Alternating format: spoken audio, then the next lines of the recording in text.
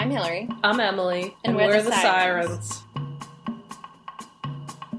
Today we're discussing Marty, a charming movie about the last of 6 children, unmarried and living at home with an overbearing Italian mother. 34-year-old socially awkward Bronx butcher Marty faces middle age with no prospects and permanent bachelorhood looming. But when he is goaded by his mother into going to the Stardust Ballroom one Saturday night, Marty unexpectedly meets Clara, a lonely teacher. They connect and have a wonderful date, but his family and friends discourage him from pursuing her. Ultimately, he must decide whether or not to follow his own desires and call her as he promised to. Or, as I like to call it, live footage from my in-laws.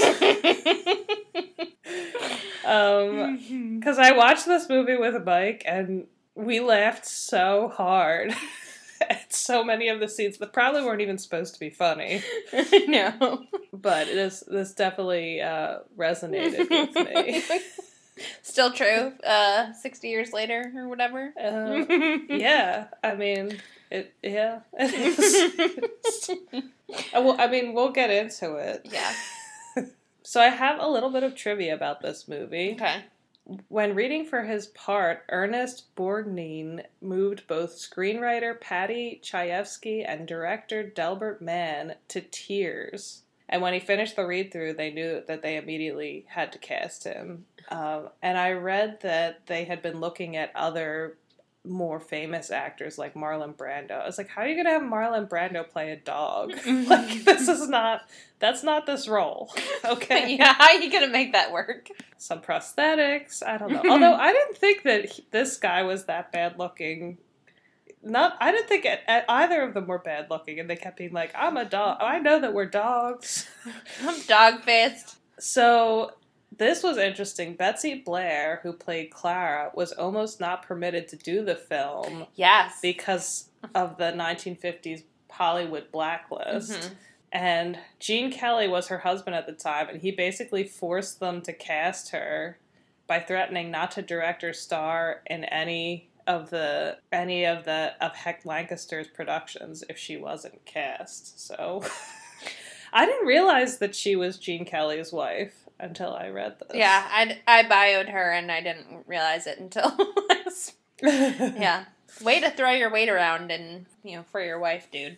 I know. I was like, I know Gene Kelly has a bad reputation, but like this is the case where he did something good. Yeah. This is supposedly the only time in film history that the producers spent more on a film's award campaign than they did on the making of the movie. Whoa. Yeah, the movie only cost $343,000 to make, and supposedly they spent $400,000 on the award campaign. Sure. And it worked. I was going to say, it worked. So, apparently, they were skeptical initially about casting Ernest Is it Borgnine? I think it's Borgnine. Borgnine. Okay, thank you. They were skeptical. I don't know. Then Robert Aldrich, who was his friend, convinced them to cast him, and Borgnine said for the rest of his life that he owed his career to him, because before this, Borgnine was always playing like gangsters and roles like that, which is, I think, kind of what I recognized him from. Mm-hmm. This is the shortest film to have won the Academy Award for Best Picture at 90 minutes long, which I appreciated. I felt like it kind of tripped along. I'm over all of these like 3-hour movies. I know, I'm like, get it down and done before 2 hours. Let's go. Exactly. Especially when they're doing like 3-hour Marvel movies and stuff. I'm like, this is a superhero movie. You can edit some things out. A Moscow screening of the film during a 1959 cultural exchange program made it the first U.S. feature seen in the USSR since World War II. Wow. So that's all I have for that. Who did you bio for this movie?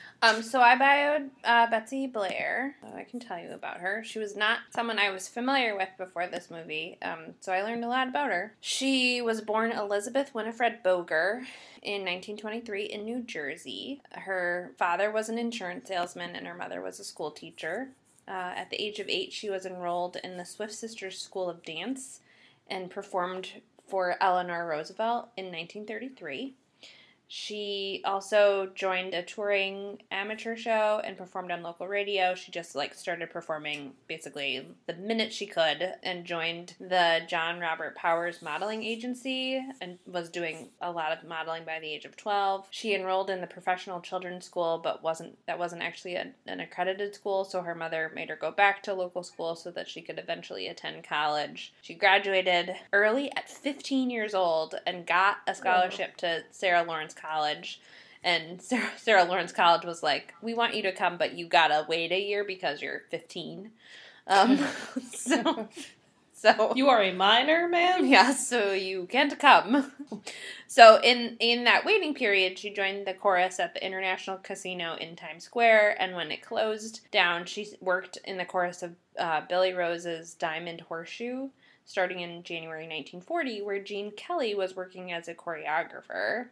Their relationship blossomed, culminating in their marriage in October 1941 when she was 17 years old, so she was finally old enough to go to college, and she got married. Yikes. And they remained married for 16 years and had one daughter named Carrie Kelly Novick, and then they ultimately divorced in 1957. She left Billy Rose's show to accept an offer from another choreography to join the chorus of Panama Hattie, which was had an illustrious lineup that included people like June Allison and Vera Ellen. So she was moving on up ranks. In early 1941, so before she and Gene Kelly got married, she had her very first stage play role, in the female lead role in the play The Beautiful People at the Lyceum Theater. It was around this time that she developed a strong interest in Marxism, having been introduced to Lloyd Goff by Gene Kelly, and Goff apparently had a weekly Marxist study group, which Kelly did not attend, but she got very involved in it and, was, a true believer, I guess. She eventually appeared started appearing in films, including A Double Life in 1947, Another Part of the Forest in 1948, and The Snake Pit, also in 1948. But, as you mentioned, she had these, left-wing political views, and admitted to joining the Communist Party, although her application was apparently rejected, as the party thought that she would be more valuable as the wife of Gene Kelly. Kelly himself was not a communist, but his status, as you kind of mentioned, kind of protected both of them from a lot of the scrutiny of other potentially and actually communist members of the Hollywood elite. She was investigated in the 1950s by the House on Un-American Activities, and she was blacklisted, as you mentioned, for her performance in Marty, which you mentioned she almost didn't get because of her political views. She received an Academy Award nomination for Best Supporting Actress and prizes from the Cannes Film Festival. Her career faltered, though, because of the Marxism that she held dear, and so she ended up working on the stage in New York and in Europe. Once she and Gene Kelly divorced, she moved permanently to Europe, where she worked frequently with a French director named Roger Pijot and appeared in a number of films. She married a Czech-born director and producer named Karel Reiss in 1963 and worked sporadically. After that, in 1980, she was a member of the jury of the 30th Berlin International Film Festival. And then in the early 2000s, she filmed scenes for the movie The Hours, which, initially she was supposed to play the older version of Julianne Moore's character, but those scenes don't actually appear in the final film, and it's sort of unclear why she was dropped from the movie. I can't imagine that it was still because she was a communist, but I don't know. The blacklist still going. No. But she died of cancer in London in March 2009. Fairly that's interesting. I could see her playing an older version of Julianne Moore. Well, have you seen The Hours? No, I haven't. So it is a movie that I really like because it's a retelling of Virginia Woolf stories, but Julianne Moore plays a character who's, like Julianne Moore's age at one point, and then she gets older, and when she's older, Julianne Moore wears this, like, old lady makeup that I don't think is very good. It just looks like Julianne Moore with, like, oatmeal on her face. Oh. So I was like, you should have kept the old lady in here. But yeah. That's interesting. I'm glad you bioed her because I didn't really know anything about her. And the thing that I thought was very unbelievable about this movie was that everyone kept saying how she was so ugly. I was like, this person looks like a movie star. Yeah. What are you talking about? No. I was a little bit surprised to hear that she was nominated for an Oscar for her role, because there were a couple of times where I was like, is she dog-faced? Or is she just like, is her face supposed to be not making any expressions? Or is she just not a very good actor? Like, I don't... So, I had some moments where I was not convinced by her performance, I guess, but... I feel like she wasn't given a ton. She had almost no lines. Yeah. Yes. And, like, she was supposed to just, like, stand there and listen to Marty talk about his butcher shop. So, like, what face would you make? Yeah. As he lists the different prices of meat on their date. It's fascinating, Emily. I wish, like, on my first date with my, like, future spouse, someone would just, list out the price of meat. That's no... If they also referred to you as a dog, would you then want to marry them? Yeah, that would seal the deal, I'm sure. I'm going to go tell Jen that she needs to just woo me with prices of meat. Well, I'm just going to lay my cards on the table, Hill, and tell you that I loved this movie. Loved it, like, full on loved it. And you might have had a very different reaction, but I'm just putting it out there that I have not enjoyed a movie so much in a very long time. What was it about it that you liked so much? It moved me. I mean, there are different things about it, but, like, one of the primary things was that it moved me. And I liked that it was about ordinary people, and it wasn't very glamorous. And really, the whole substance of the movie was about, like, loneliness and human connection. Mm-hmm. I thought that the title performance was really good. And also, it was really funny. I mean, some of this stuff was probably particular to, like, if you are familiar with Italian immigrant culture. But it some of it was just really hilarious. Like, I wrote down a bunch of lines, like how they're all yelling, like, "What's the matter, you?" And, like, "Who die? Who die?"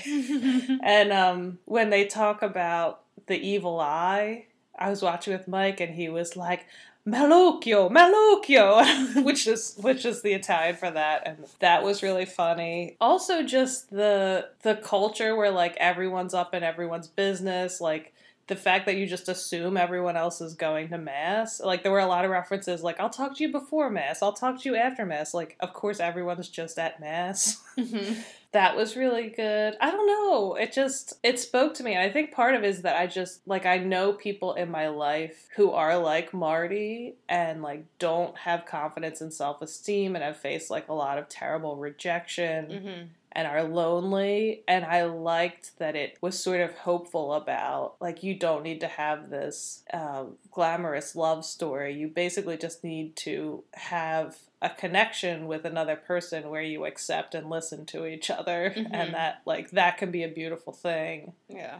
So I think that's why it kind of spoke to me. And it was hopeful. Yeah. So, I mean, this is... You can, like, feel free to just be like, I hated it, and blah, blah, blah. But this is...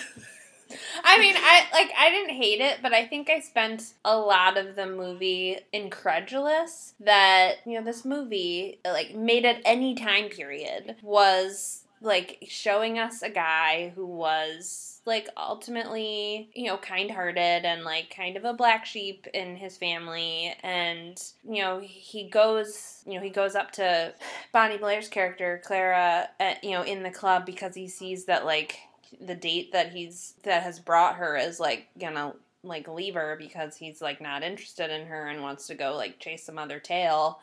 And he just doesn't think that's right and, and feels bad for her. but not in a not in a bad way, in a truly compassionate way. And then, and he's like, even when he his friend tries to lure him away, he's like, no, I can't leave her. And yeah, I don't know, I feel like I spent most of the movie waiting for the shoe to drop, waiting for him to be an asshole. And he never was an asshole, and so it got to the end of the movie and I was like, oh, that was all genuine, and I was surprised by it. And maybe it's because our previous movie was Pillow Talk. It was just such a different movie. Oh, a genuine connection between, normal people in New York City. They're just doing their best. It was, it was comforting in a way, but I spent the entire movie being oh, God. Yeah, what's gonna happen? What's something bad that's gonna happen? It was just, yeah, you're right. He was just, such a decent person, even in the interactions with his mother and his aunt. The aunt. Yeah.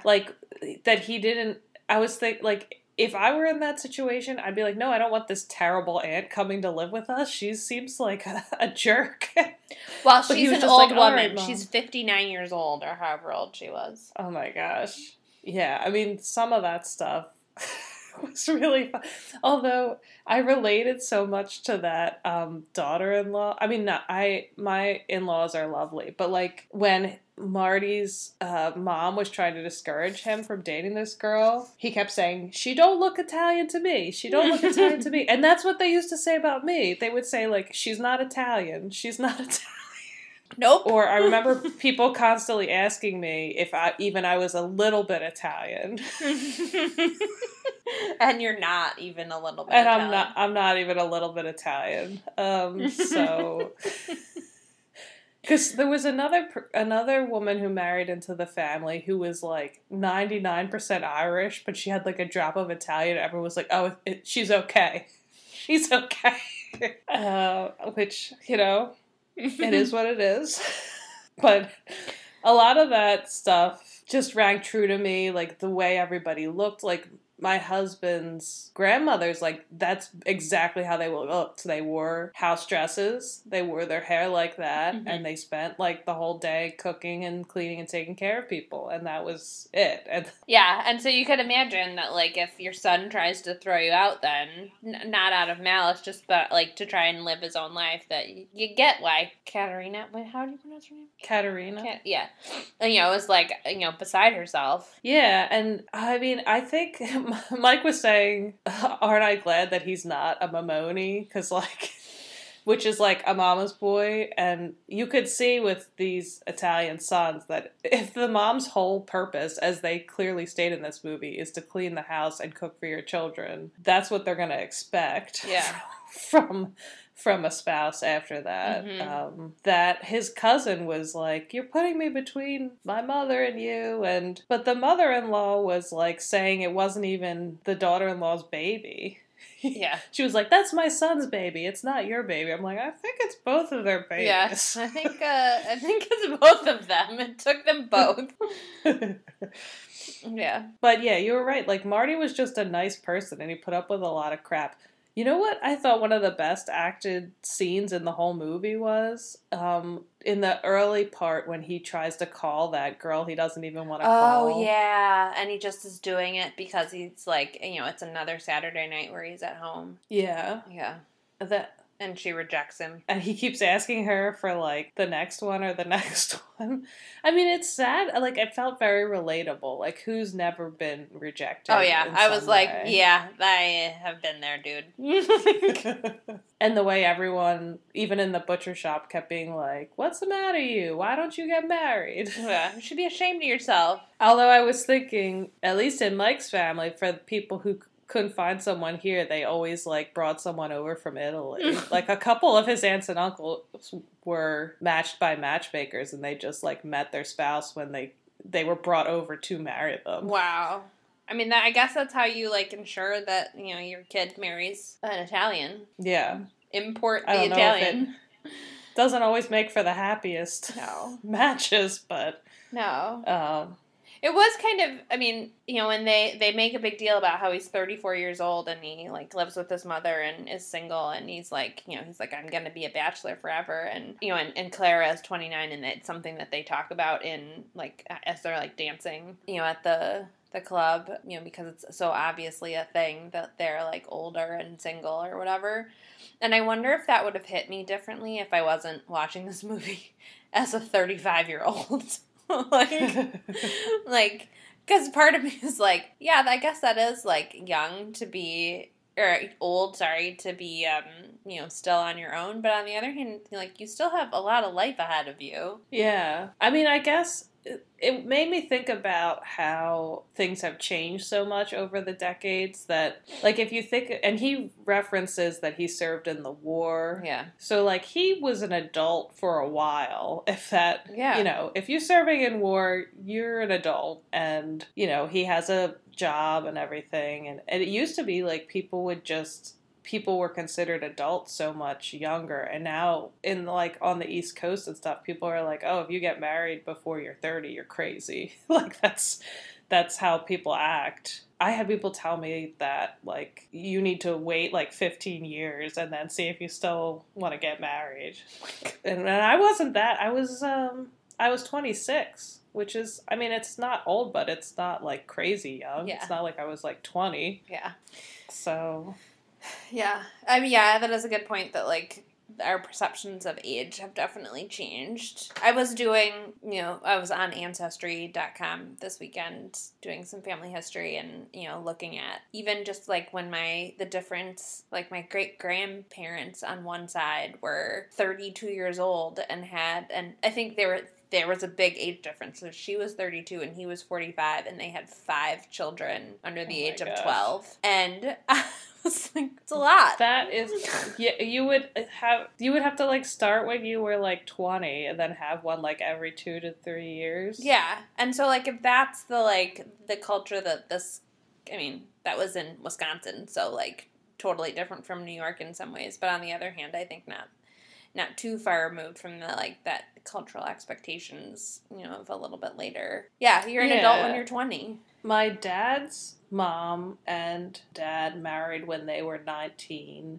Yeah. And they had him a year later. So, I mean, that's not that long ago. No. That's the Marty generation. Yeah. Well, the other thing that struck me as very true was that there was such a strong culture, like, in this group of, like, family and friends, this community, that it was kind of like everyone had a certain way of doing things and expected things to be done a certain way. Mm-hmm. And if you deviated from that, there was a lot of backlash. Yeah. And I even noticed that, and I don't know if that's sort of like a way of preserving, like, culture as an immigrant or what, but, like, I still notice that in Mike's family, like, everyone, there are no surprises. Everyone does things a certain way. Yeah. And it's everything from, like, day-to-day life to, like, what kind of life decisions you make. Yeah. And deviation is not, like, joyfully accepted. Yeah. So, like, the fact that Marty didn't marry, like, and everyone was on him about it kind of made sense to me because, I still see stuff like that going on. Yeah. It's... I guess it's just, like, if you were back in the village, mm-hmm. It probably would be that way. Yeah. There are some upsides to having those, like, expectations, those, like, cultural expectations, because, the upside was that, like, Marty, brings her back to his apartment or their house or whatever, to... I think ostensibly to get more money so they can go out again. And then, his mother comes home or whatever and they have a little conversation. And then he says, I have to take her home. And there's not a lot of buses. So whatever. And, it's not a question of, like, how she's going to get home safely. He's going to escort her home to make sure that, that she gets home safely. And, like, that's kind of overbearing in some ways, but on the other hand, it's, like, 1:00 in the morning in New York City, and, like, yeah. I wouldn't want to go, like, I don't know what the difference in, like, distance is, but I wouldn't want to, like, travel by myself in the, like, not 1:00 in the morning, in New York. No. And it's, that's the kind of chivalry I'm here for. It reminded me of my college days where, like, if I was on a date someone would like ride the subway back with me to make sure I got back home. You know what I mean? Yeah. Like you would like, it seems weird that you would ride public transit with someone to take them home, but it's actually kind of a nice thing to do. Yeah. Depending on where you live. Yeah, it's like Yeah. it's a little nice thing. Yeah, I mean the flip side, and this kind of struck me about this film too. I mean, it seemed somewhat oppressive that everyone was kind of like up in Marty's business, but the flip side is he had this entire extended family and like huge group of friends. Everyone seemed to know him. Everyone was nice to him. Like for the most part, like people would see him on the street and be like, "Hey Marty, hey Marty." Like he had a real community. I was watching it and I felt jealous. Yeah. I was like, can you imagine? Like, having all these people live within a couple blocks and you could see them, like, on the regular. Well, and his best friend Angie gets mad at him because he's, like, he abandons him at the dance club because he's, like, with this girl then. You know, and Marty, I think, feels bad that he's abandoned Angie, but he's, like, you know, also totally into this girl. And so it's, like, he has this friend that he hangs out with every Saturday night. And they do the same thing, and then he, like, abandons him, and it's, like, the meanest thing Marty does in this movie. Yeah. Well, and Ange sort of ditches him anyway to go dance with people, so I didn't feel that bad that he left him. Well, I mean, I didn't feel that bad either, because I'm like, you guys are 34 years old, so, like, that's not like you're, you know, you're not like you're teenagers. This is not your first dance club. I just thought overall that, like, the lead performance was so vulnerable. Like, I liked how even when, like, he and Clara are kind of, like, awkward together, you know, and they don't have any game at all, and they just are like, these are all the ways that people think that I'm a loser, and they just tell each other. Yeah.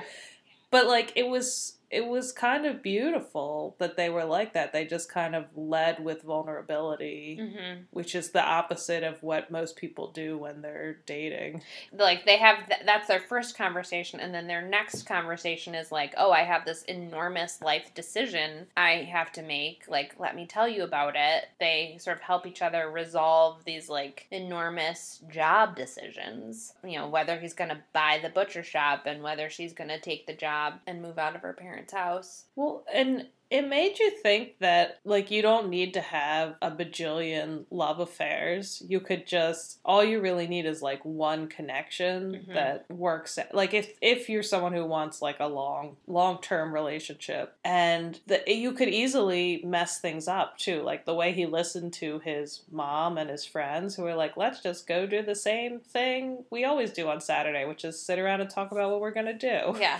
He's all of a sudden, he's like, wait a second, I know what I want, and I've been listening to you people. I don't care what you guys think.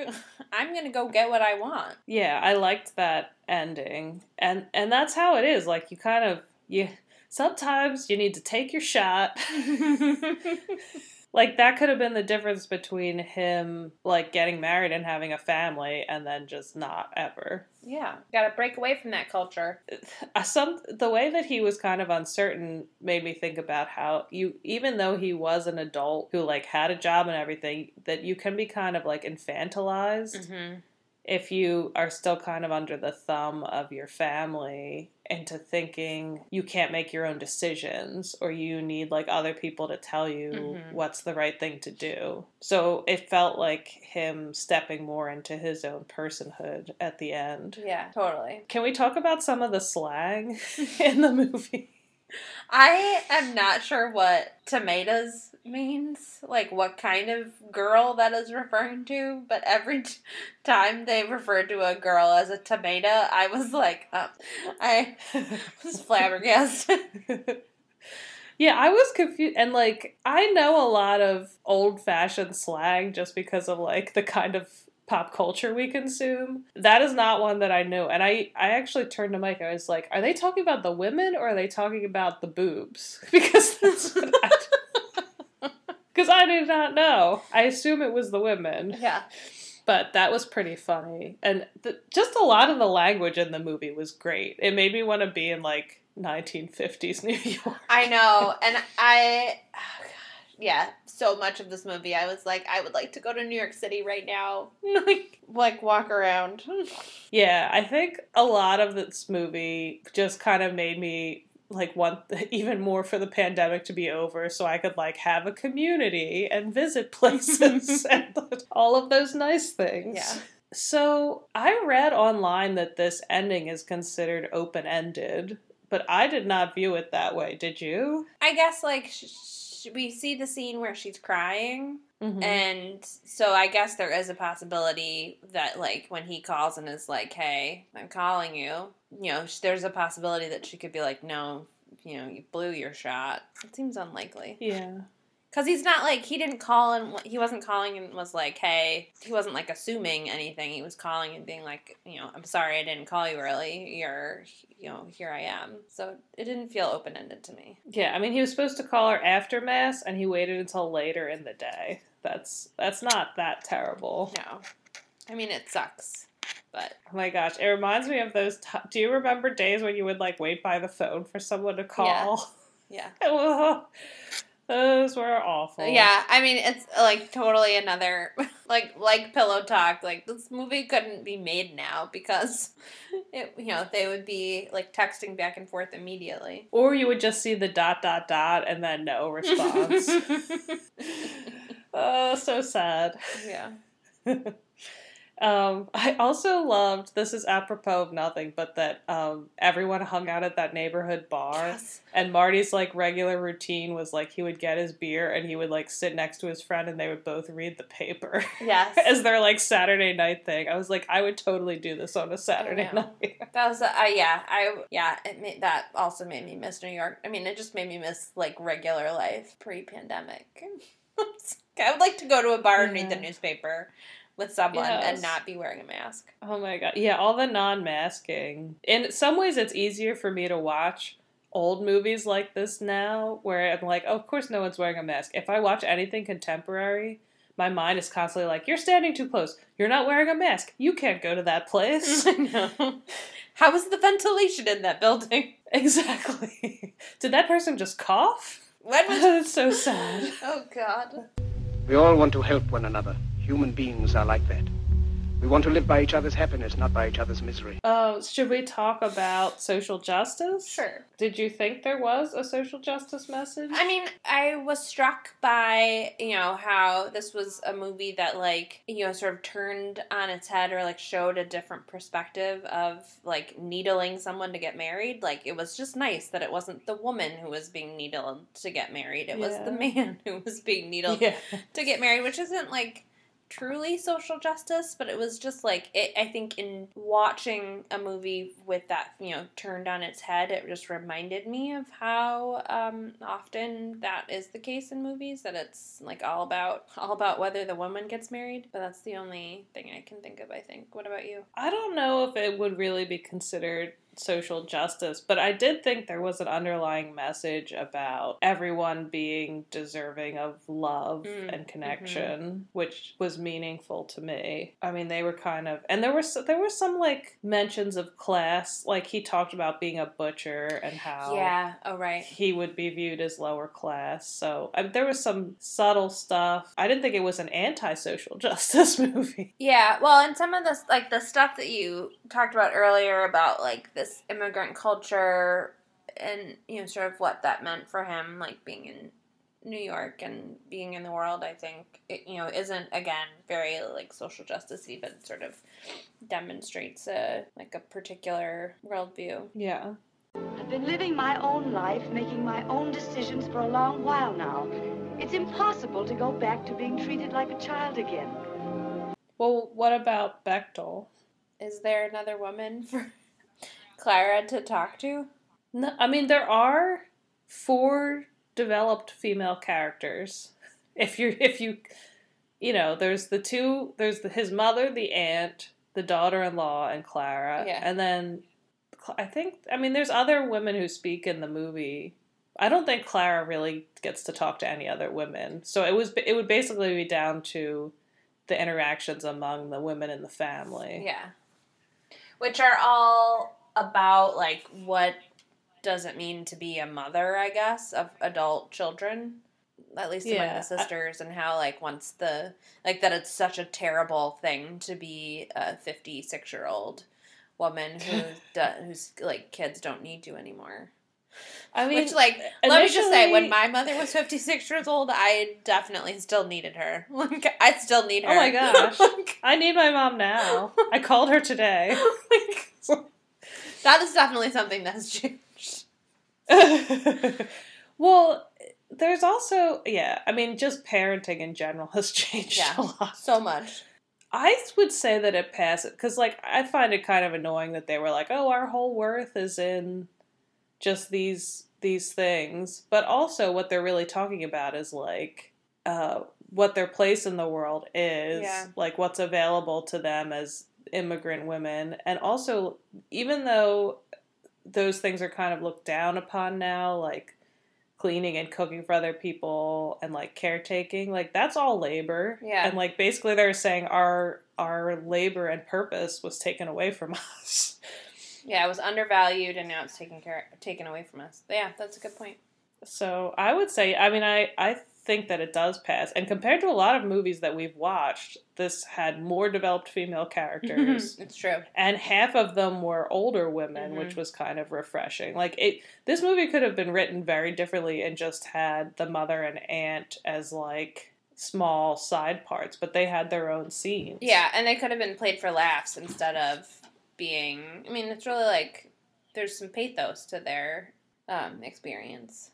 Yeah, and I kind of appreciated, too, how the mother intervened in that conflict between the daughter-in-law and her sister. Yeah. And, like, it would have been very easy to just, like, take a side or something, but really what she was like, oh, I'm helping you to, like, do the right thing and, like, give them some space. They're grown. Yeah, and of course you should come stay at our house because there's plenty of room and you know, we'll be together. Oh, I laughed so hard when the daughter-in-law said, can't you just take her for a couple of years? Like, that was a small ask. I thought it was going to be, like, weeks. There were a lot of really funny... I don't know if it was supposed to be funny or not, but there were a lot of funny parts to this movie. Can't you just take her for a couple of years? So, I think it passes. Are we ready to rate? It sounds like you're ready to rate. You've been ready to rate. I'm ready to rate. You've been ready to rate this movie, like, for the last 40 minutes, so... Alright, Hill, get ready. I'm ready. I'm gonna give it a 4.75. Wow, dang. This is like your most favorite movie that we've ever watched. Well, no. I think I've given All About Eve a 5. Oh, that's true. And did I give anything else a 5? I don't know. Desk Set I gave a very high rating to, I think. So this is up there with All About Eve and Desk Set for you. Yeah. I mean, All About Eve, I think, had much better, like, one-liners and all of that. But it was a very different type of movie. But I would watch this again. I would recommend it to people. And I actually just felt like, after watching it, I felt uplifted and also... You know, like, I felt like I'd seen something good. Although I'm surprised that this won Best Picture. Yeah. Just because it seems like like, compared to the kinds of things they usually do, like Spartacus or whatever. Like, it feels like a very small movie. Uh-huh. But I liked it. I liked the message. And it was for me, I guess. Yeah. What about you? You don't have to give it a high rating. You're, like, couching it. I feel like I would give it a 3.5 because I made a note about how, like, I found a lot of the dialogue a little bit trite, like, that it was just, like, it didn't sound like dialogue. It sounded like, this is such a, like, writer thing to say, but it sounded like conversations that normal people would have rather than dialogue in a movie. You know, it's like... That's true. So I was like, okay, I feel like I'm, like, is this a StoryCorps or is it a movie? It's kind of like Mumblecore, but of, like, the 50s. Yeah, exactly. You know, but I think, like, that, to me, that was the major, like, downside. You know, just that it was just, like, not as, like, snappy as, not snappy, but, like, I don't know, I didn't think it was as well written as it could have been. But otherwise, I think it was a movie that surprised me and, gave me showed me a different perspective on this era and, like, that experience, which I appreciated. I think I was texting with my friend about it, and she's the one who had, like, recommended it to me a long time ago. And she said, isn't that movie just so charming? And I was like, that's a good way to put it. Mm-hmm. Because it did, and I think a lot of it was just Marty was very charming. But it's kind of nice just to watch a movie about someone who is good and artless. Yeah. He says to the baby, this was one line that I liked. He's holding his cousin's baby, and he says to the baby, "You're bigger than a leg of lamb," which, it was, like, a line that I was like, yes, I want more of those lines, because it showed us who he was, and it was just, like, he's a sweet butcher. Like, that's just, like, something that a sweet butcher would say. You're bigger than a leg of lamb. I was surprised. Yeah. Weren't you surprised that all those, like, old ladies who were checking out at the butcher weren't, like, trying to set him up with people? Yeah. No. They were just interested in his love life. They weren't going to do anything to help him. Yeah, exactly. I'm just going to harass you about it and ask what's the matter with you. Well, Hill, you have an insight into my life after watching this. I do. That's funny. So what's our next movie? Our next movie is The Defiant Ones. Ooh, that should be good. Yeah. May it please the court, I submit that my entire line of defense is based on the proposition that persons of the female sex should be dealt with before the law as the equals of persons of the male sex. Follow the Screen Sirens on Twitter @The Screen Sirens. And leave us a review on iTunes or SoundCloud to help other people find us. Thanks for listening.